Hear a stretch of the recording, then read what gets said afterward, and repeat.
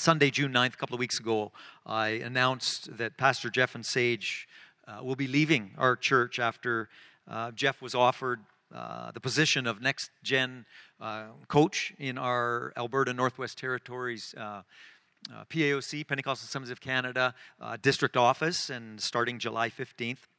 We're certainly disappointed to see Jeff and Sage go, but excited for them in their future.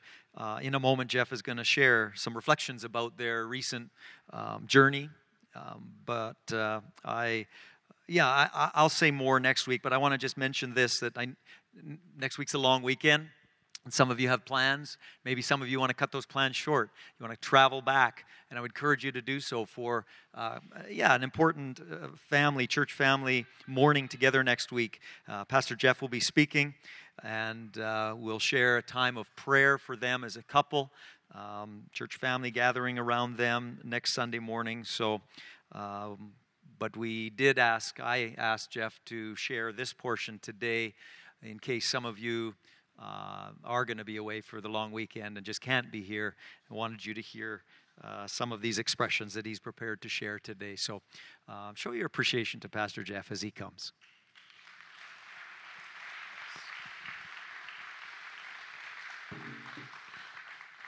Thank you.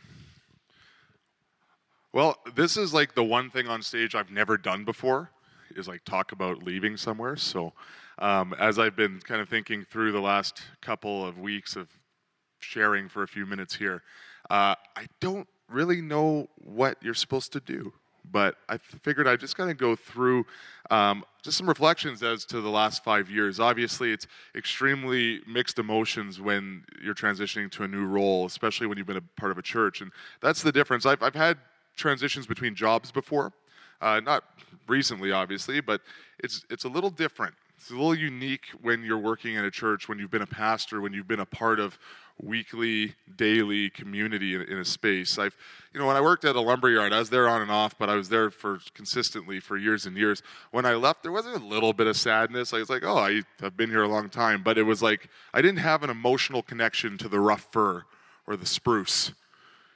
I hadn't spent like hours crying with well, that's not true. I didn't spend hours like having deep conversations with wood and building supplies. It was okay, but when you're leaving a space that you've built relationship with, when you're leaving a community and a church family, it's definitely unique. It's different. And while I'm super excited about my next step in life for me and Sage and my role at the district office and all the cool stuff I get to do there's a cost. That's basically the best way I've been able to put it. Even the moment that I was offered this job and the moment that I first felt excitement towards it and the moment that I first knew, even if I hadn't verbally said it yet, that this was going to be a yes, immediately you start to count the cost. You miss out on that chance to have that handshake with that person that you've seen every Sunday at the front door for the last 5 years. You miss on the opportunity to hang out with the youth leaders that you've built relationship with, working side by side with over half a decade. And the students that you've seen grow from, in Tyson Brady's case, from like under 5 feet tall to 8 feet tall in just like a matter of moments. And that's hard. That really is hard. If anyone ever tells you that it's not hard, they're wrong. You're gonna have that difficulty. You're gonna have that cost. There's gonna be a sense of loss there. But at the same time, I can't say that I'm not excited for the next. And I'll tell you a little bit about that in a little bit. But the biggest thing that I've encountered here, if I look back on my last 5 years, it's these things. It's friendships and church family relationships, as I was just kind of saying. There's been people that I've been able to make relationship with. Like, obviously, when you're a youth pastor, you're supposed to hang out with youth, right? It's in the job description, young adults. That's important. I did that, and it was awesome. But some of the most valuable interactions I've had here at Eaglemont Church over the last half a decade was with people who were outside of my job description, if that makes sense. Going for coffee with Wouter every once in a while. And I know Wouter, he keeps reminding me I owe him lunch. So we're going to have to get that done. Even if it's not this week, we'll get it done. working with people who stepped out and asked to be a part of the ministry that I was in charge of. Carol came in and asked, I think it was 2 years ago, just showed up and started cooking food for us on Fridays. Just wanted to serve in whatever way she could. Here's someone who's much older than your average youth leader, but was contributing in the way that she best knew how, and built awesome friendships and relationships with people like that. And honestly, that was probably one of the hardest conversations I had to have, was with people like that, of saying, hey, I'm not going to be here anymore. So know that's the most valuable stuff. It's moments that I'll miss, like just chatting with people at the back just before church starts, or afterwards, or joking around with Jason Copan about how the Oilers were going to get better in my time here, and it didn't. It happened a little bit, but yeah, it really was a false hope. So, anyways, maybe at my next job they'll make the playoffs. That's the dream. So, what is my new role? My new role is this. When we look across the board, when I say church, I'm not talking about just Eaglemont Church or Edmonton or Alberta. When we look across the board in North America, and specifically in Canada, if you look at the stats, the churches are not growing. We're in a new paradigm. There's a culture that is not open to church. We're in a post-Christian society, and one of the things that we're trying to do as the district is move away from being what we call a district office. It sounds very formal, very official, in a sense it is, but really becoming a resourcing center, to find ways to go travel around to different churches and to help to coach them along to see if we can vitalize churches that are literally on the brink of dying. There are lots of churches around Canada, Alberta, and closer to Edmonton than you might think, that are literally a few people away from not being able to sustain themselves anymore, or let alone grow. As we all know, we don't want to just sustain ourselves and pay the heating bills. That's not a sign of success. A sign of success is that a church is reaching people, is reaching lost people. That's what we're called to. That's what the Great Commission is. And so it's our goal, and it's our mission as the Resourcing Center for Alberta Northwest Territories to be able to coach churches along with that. And for my role, I'm specifically working with leaders 35 and under, trying to develop leaders at a pace that we can meet the what I call the senior tsunami. And that's somewhere around 50% of our lead pastors in Canada, not just in PAOC, but across the board, are going to be retiring in the next 10 years.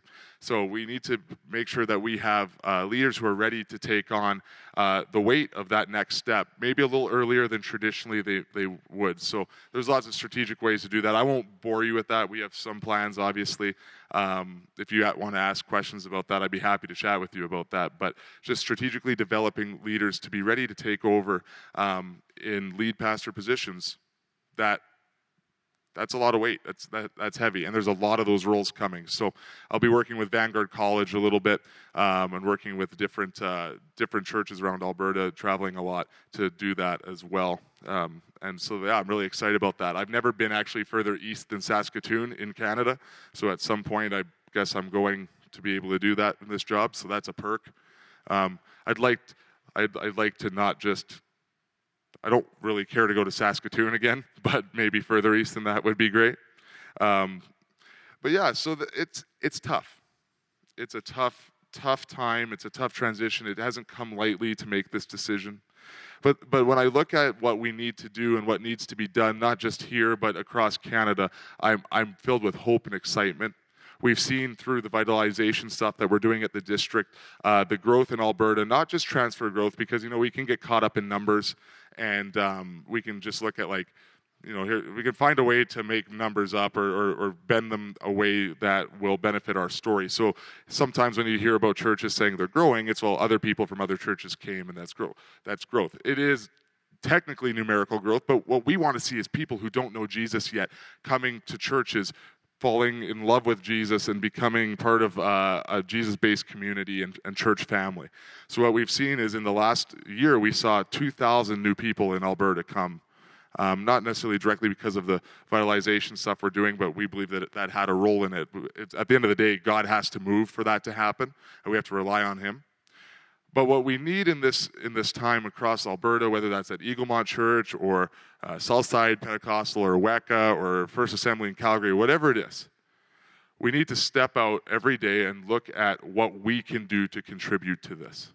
We need to look towards what we can do in our daily lives to contribute to people who don't know Jesus, knowing the value of that lifestyle, knowing the next step in their life, and realizing how important that is to what they need. That's probably a void in their life that they haven't even realized. So how do we do that? So in some ways, it's churches finding ways programmatically or in their presentation for sure. But what we need to do beyond all that is find ways that we can contribute. And a lot of that comes first off with our attitude. And that's what I wanted to share.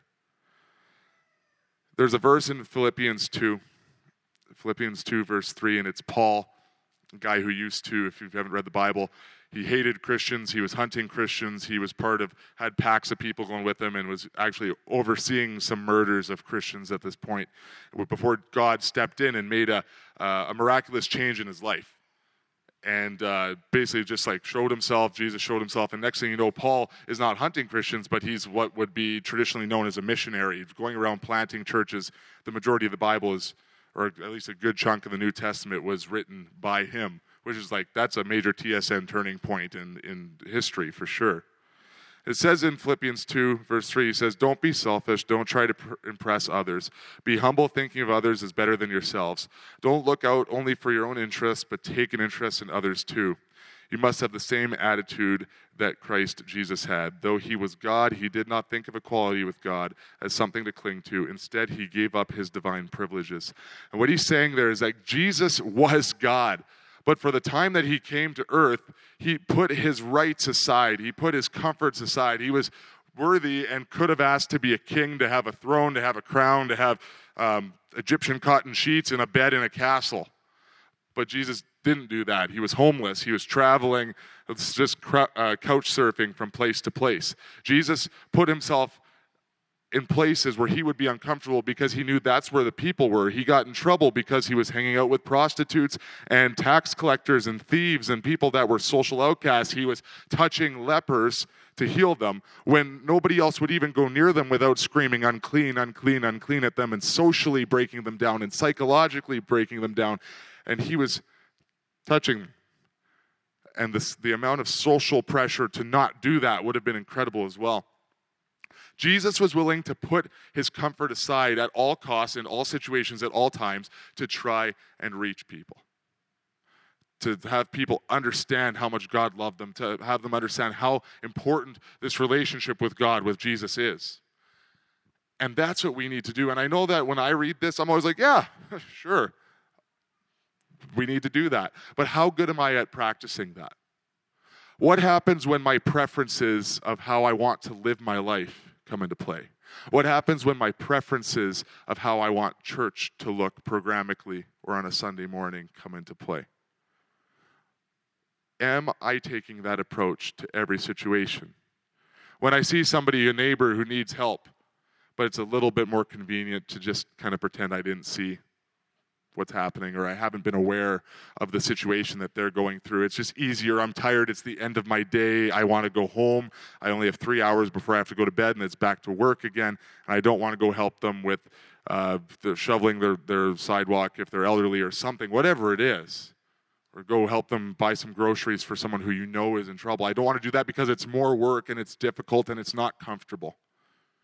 Or maybe it's in the way that we come in on Sunday morning and it's like, well, I don't really like the way this looks or this sounds or that is. It's not about us. It's about them. It's about people who don't know Jesus yet. In everything we do, we need to realize it's not about me. And I know that that's the heart of so many people here. And it's my heart, but I need a reminder every once in a while because there's times where I don't choose that. There's times where it's easier to put your blinders up. It's easier to be preference-driven than to be driven by reaching people who need it more than anybody.